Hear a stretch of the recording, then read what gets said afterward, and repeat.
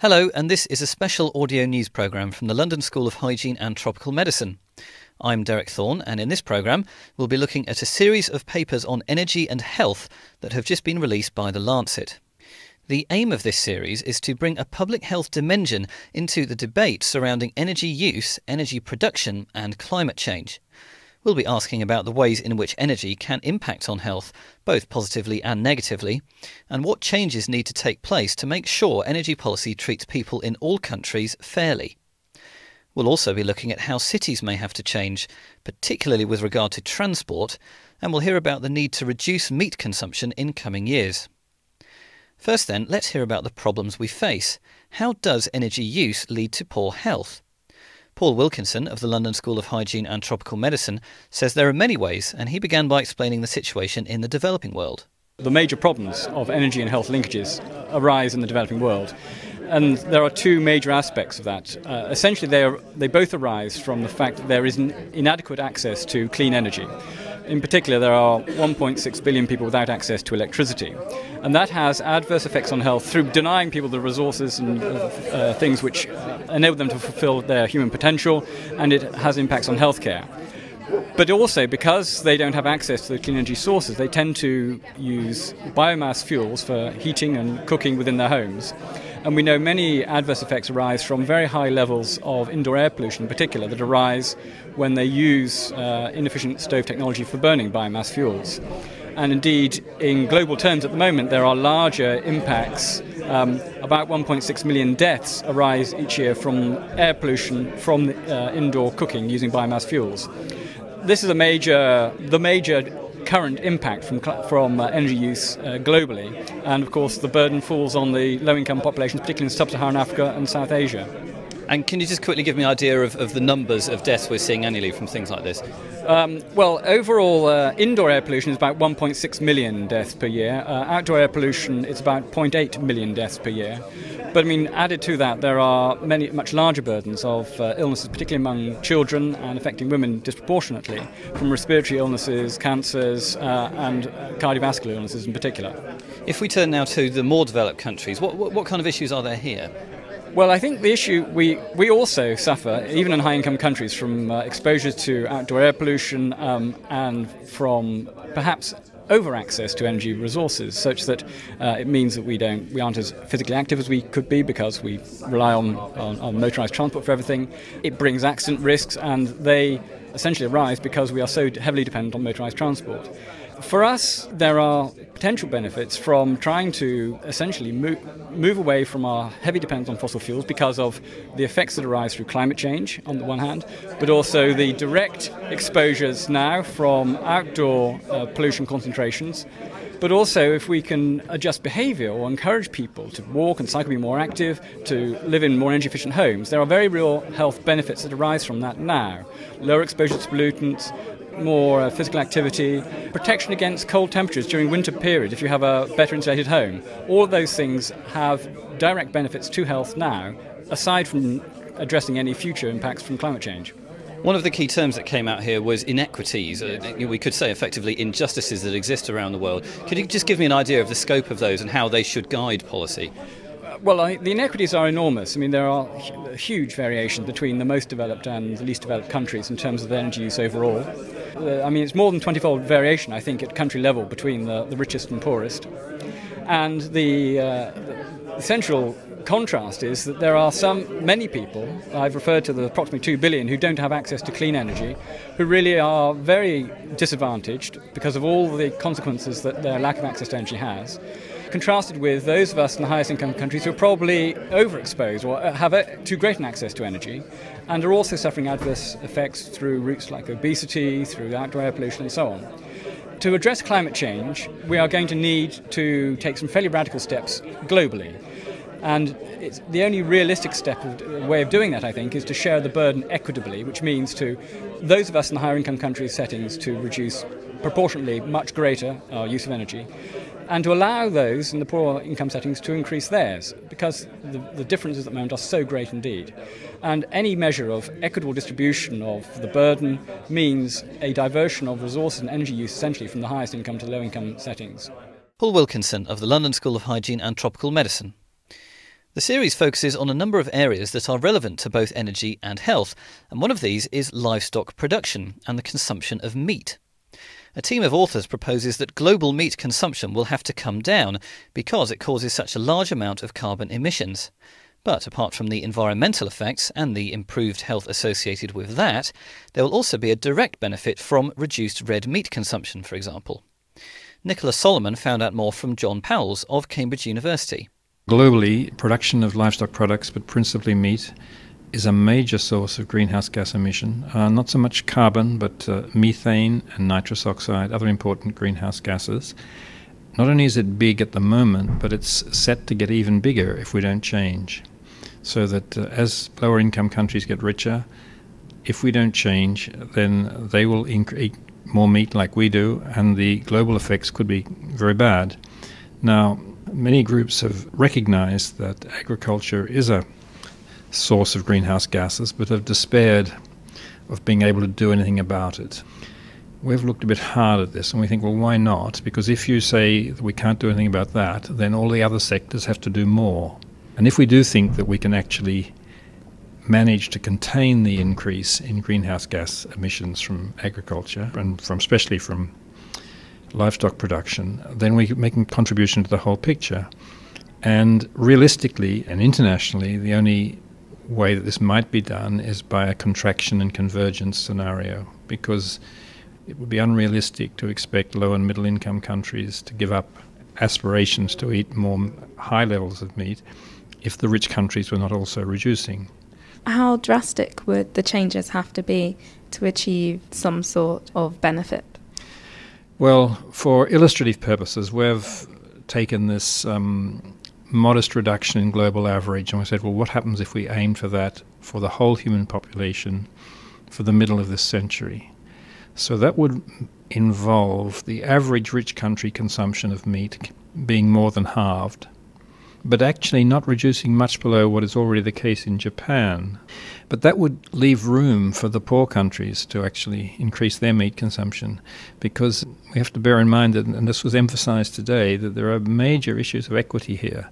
If the Earth has a finite carrying capacity, the more of that capacity that's taken up by the rich part of the human population, the less that's left over for the rest. Now, one may or may not be politically egalitarian, but just from a point of view of political realism, it's very unlikely that we'll be able to achieve what we need to achieve internationally unless it is based on some politically feasible proposal. The chemicals used during farming obviously also have an impact on the environment, but also when animals fart, they release a lot of methane. So would reducing consumption not cause an adverse effect in this way?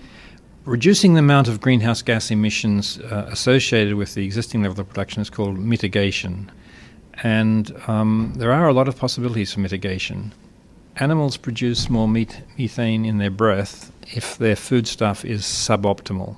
Now, the implication of this actually is that animals in feedlots, which we usually think of as being environmentally bad, actually release relatively little methane because there's an economic incentive to optimize their feeding. It's the animals that are grazing on rather rough and suboptimal food, and optimizing their diets is not going to be easy. Also, there are millions of producers of livestock products in low and middle income countries, and actually getting them to change their practices won't be easy. So there are a number of mitigation strategies, and of course they should all be pursued vigorously, but that's only going to be part of the answer. And the expert opinion at the moment is that if we were to implement all of the existing means for reducing greenhouse gas emissions, we would only probably reduce them by about 20% per unit of product. So it's worthwhile, but it's not going to be the full solution, which is why we emphasise the need to reduce consumption as well. John Powles of Cambridge University.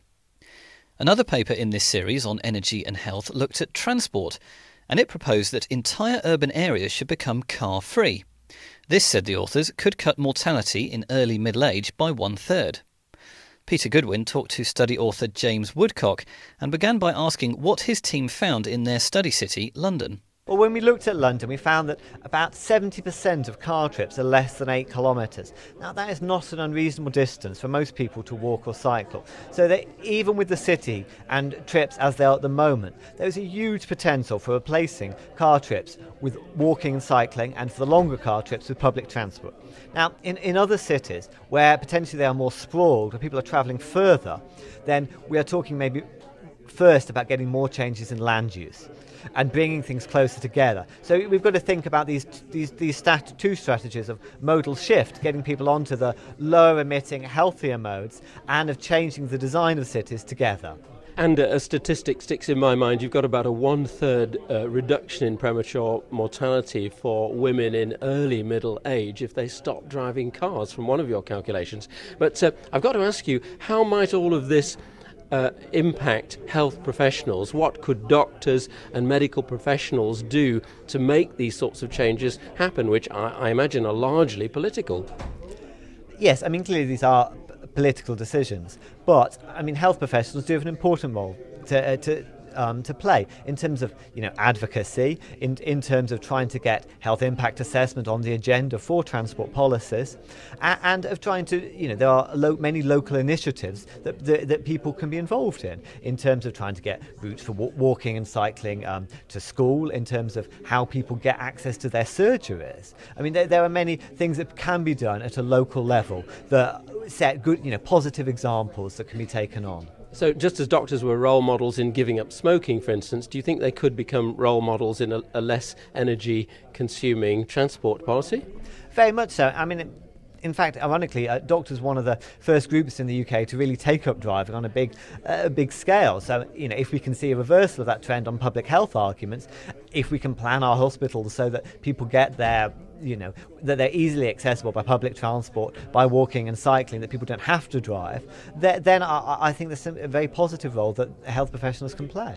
You described a big benefit in a city like London, but what about cities in other parts of the world, say in India or Nigeria?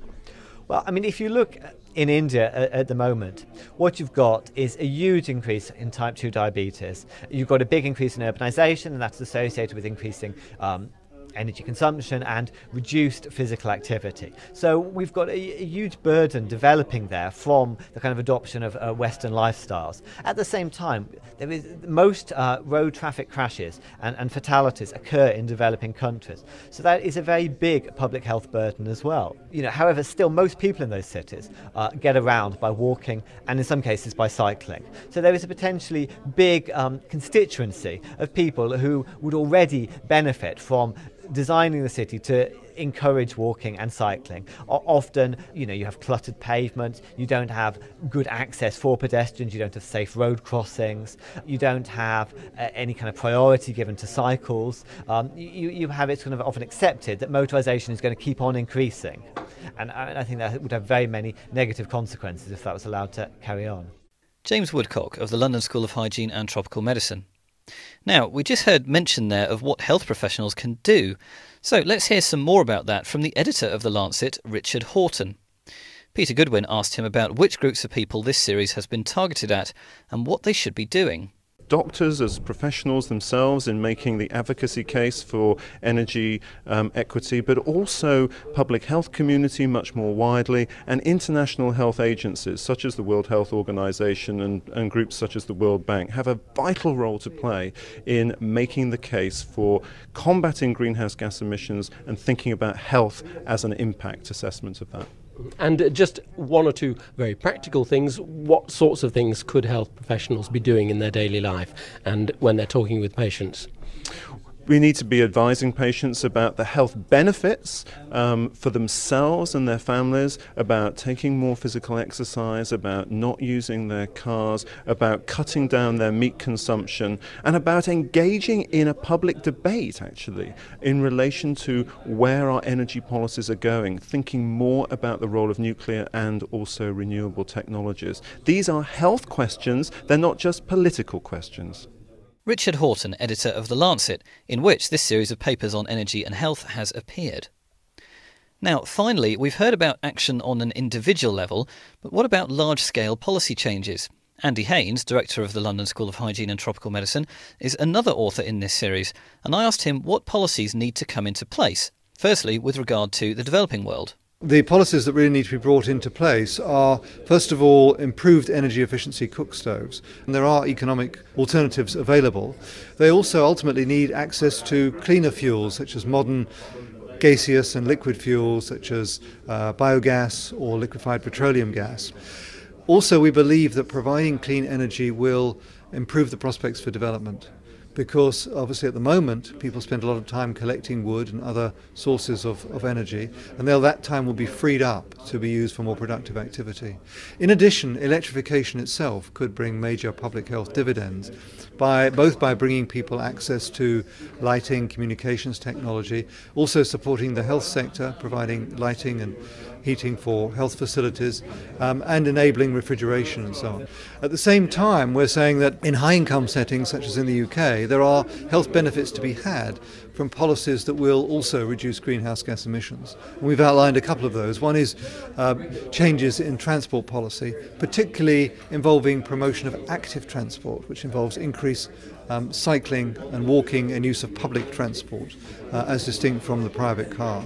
And that, we believe, would produce substantial health gains, because it will reduce obesity and therefore will reduce many of the diseases that go along with obesity, such as diabetes, increasing cancer risk, cardiovascular disease, and so on. A lot of the focus here seems to have been on changing the way we use energy and the way we produce it to have an effect on health. Can it, though, work the other way around? Can we actually focus on health and thus have positive effects on the way in which we use and produce energy? I mean, an example would be, families living in rural areas of a developing country who, if they have greater health, the family size may need to be less, and so their consumption might be less. So can we look at it that way too? I think we can. I mean, certainly population is a very important part of this whole discussion. Some people have said in the past, well, poor people don't really emit very many greenhouse gases, so perhaps population is not very important.